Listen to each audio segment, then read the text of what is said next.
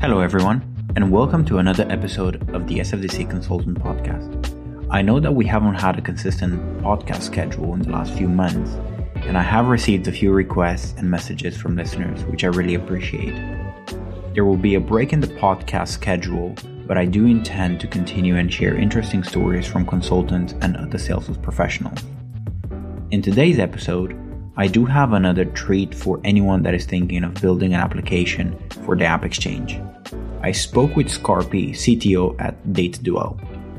DataDuel is an app that gives full visibility of any content that is shared from Salesforce. While looking into the app, from my own experience, I can see a few sales and service cloud usages, such as sharing sales material, supporting campaigns, as well as supporting users with guides, videos, and more. The application itself complements Pardot as well, so that may also be an advantage. Now, let's start the discussion with Scarpi. My name is Scarpi Steinthorsson, which is the Icelandic version of my name.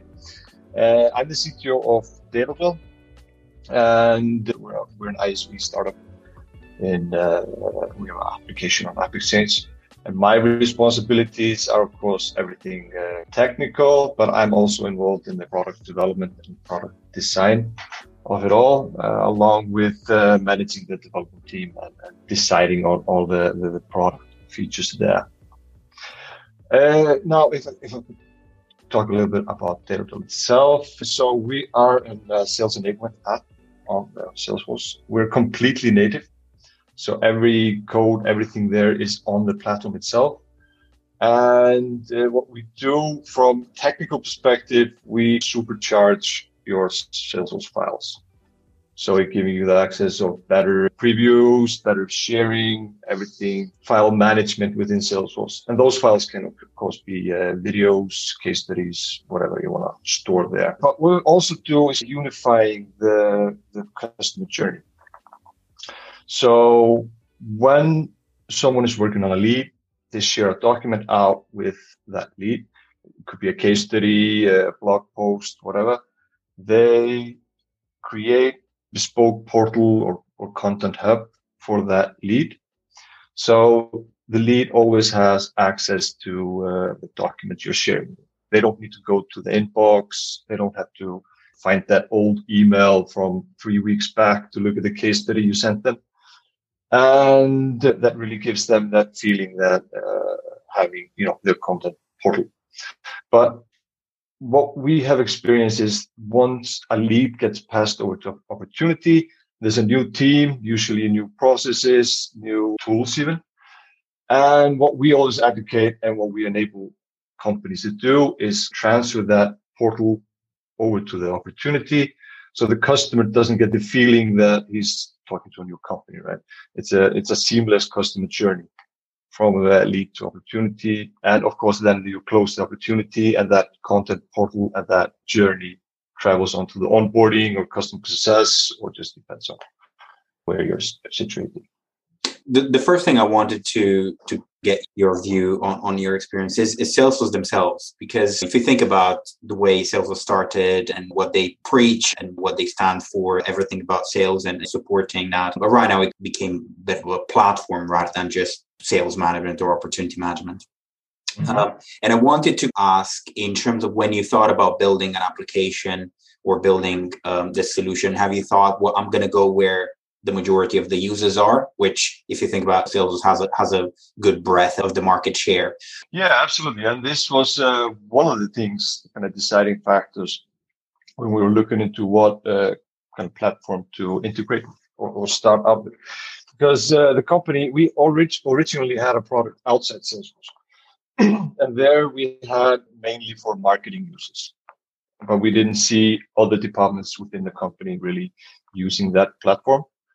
So when we started looking into integrating with other platforms or moving to another platforms, we looked into Microsoft CRM and multiple other kind of platforms to partner with.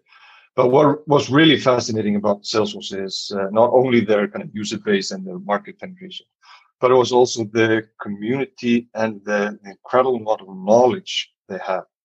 because when you're developing something, you need access to knowledge from the community. And that was one of the pivotal kind of thing that made us decide to go with Salesforce, really, is that community and also the customization of Salesforce. We could build full-fledged application on their platform. And I mean, you could technically use our app without using anything other than Salesforce. So that customizability and that community and knowledge was probably the highest deciding factors when we were looking into moving to another platform. I had this conversation with a number of people, and someone said it's quite easy to sell in a company a particular service that enables that particular company to sell more. And of course, with Salesforce being the main area of people managing their opportunities, has the selling process been much easier? Oh, it's definitely been easier, since if you're selling to sales, you're selling to a revenue generating part of the company, but marketing is cost central. So the marketing always costs money. It generates revenue down the line, of course, but sales and customer support as well are revenue generating parts of the company. So definitely we've seen a big increase in deal velocity, in a sense, that things happen a lot faster when you're selling into the sales departments or the customer success departments than into marketing. But of course, we haven't abandoned the marketing departments, but I see things traveling usually a lot faster. You alluded to the fact that you're fully native in terms of the application. What was the decision-making process there? Was it just a simple case of Salesforce having everything that you needed, or did you at that point think that this could give you a competitive advantage against some of the other competitors? The fact that you're fully fledged native and people don't really need to think about, are you passing my data to some other server somewhere in a different country, and getting into that type of compliance issue? Yeah, that is so. The main reason why we decided to go the full native route is basically how well you could connect to Salesforce. Because using our application, you can use Lightning Flows, you can integrate all sorts of things with it. If you want to use it in communities or Experience now, that is, don't have to install anything other. You don't have to do any custom work to get it working there. It is already on the platform, so you can just use it throughout there without technically contacting us. But also having all the on the platform has helped us in the deal process as well, because the competitors always store everything about the leads. This personal information on leads and contacts and all that are traveling usually outside the country. So if you're in the UK, the competitors are hosted in the United States. There are all sorts of legal you have to go through and so forth. But with us, we don't have access to any of the data. So that also was a big plus for us when deciding to go full native. I was wondering, what's your take on development from Salesforce into your area, and how do you keep your own ahead of Salesforce's product team?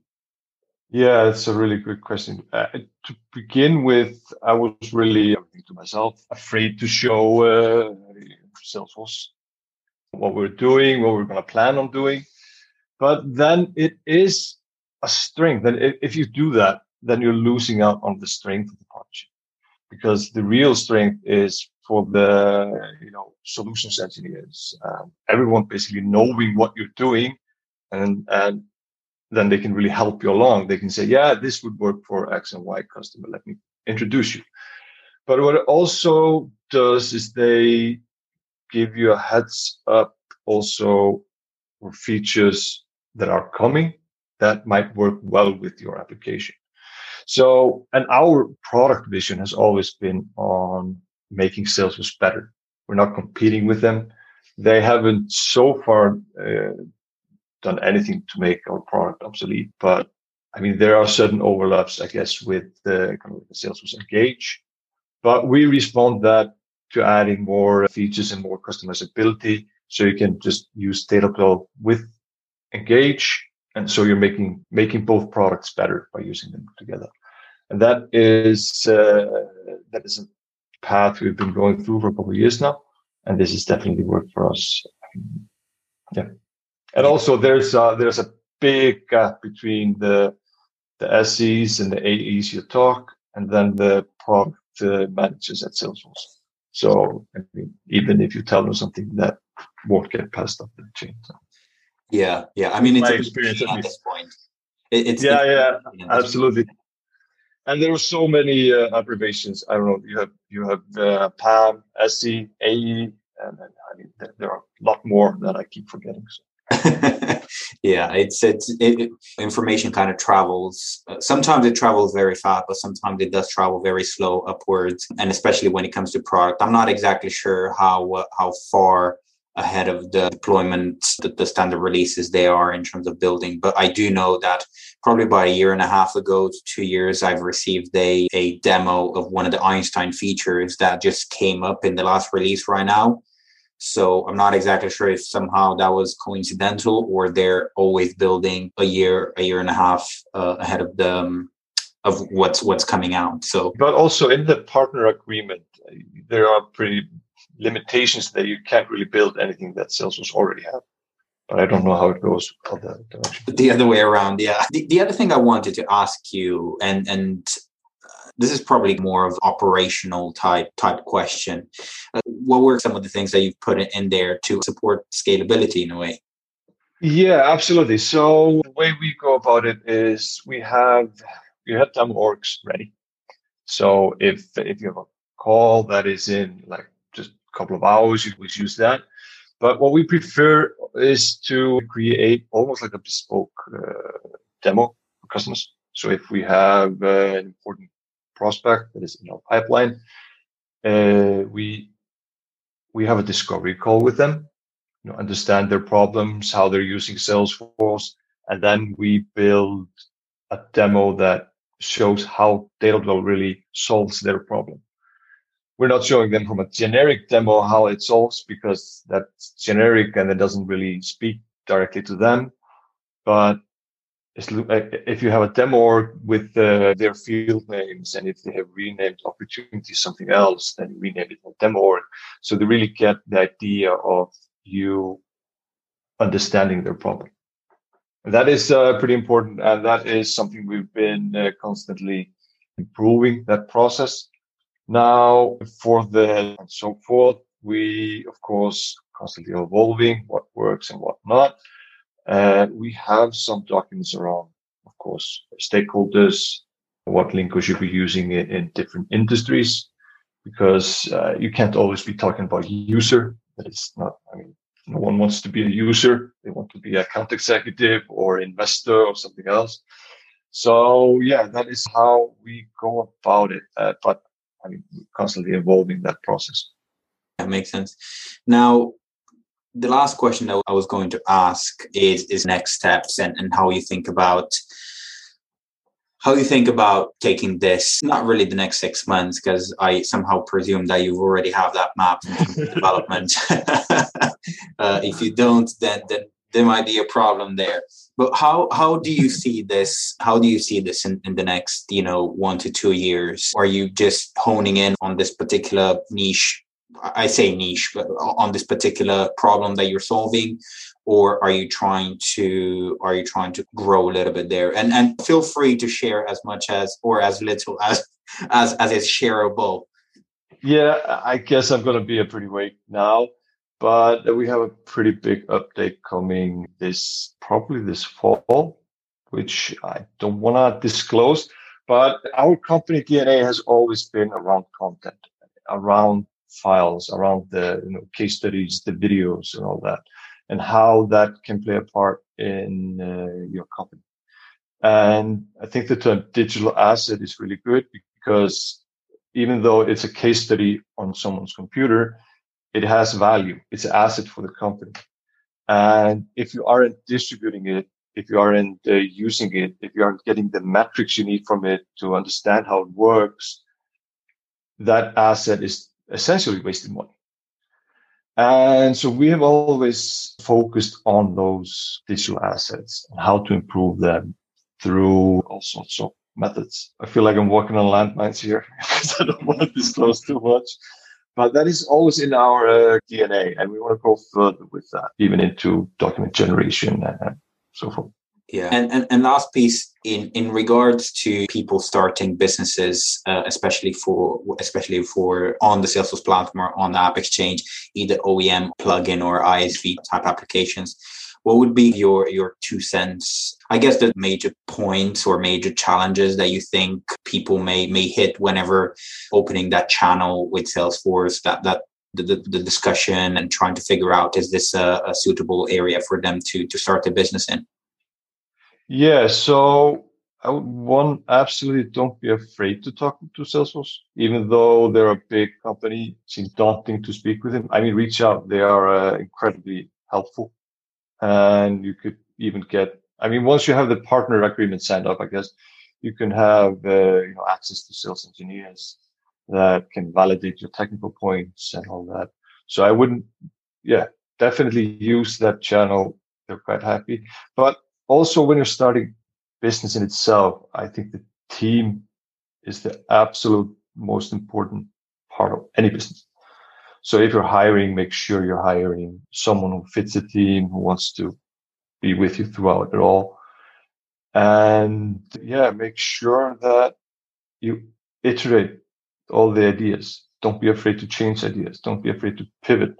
If the original product isn't working or no one is really interested in it, don't be afraid to change it anyway.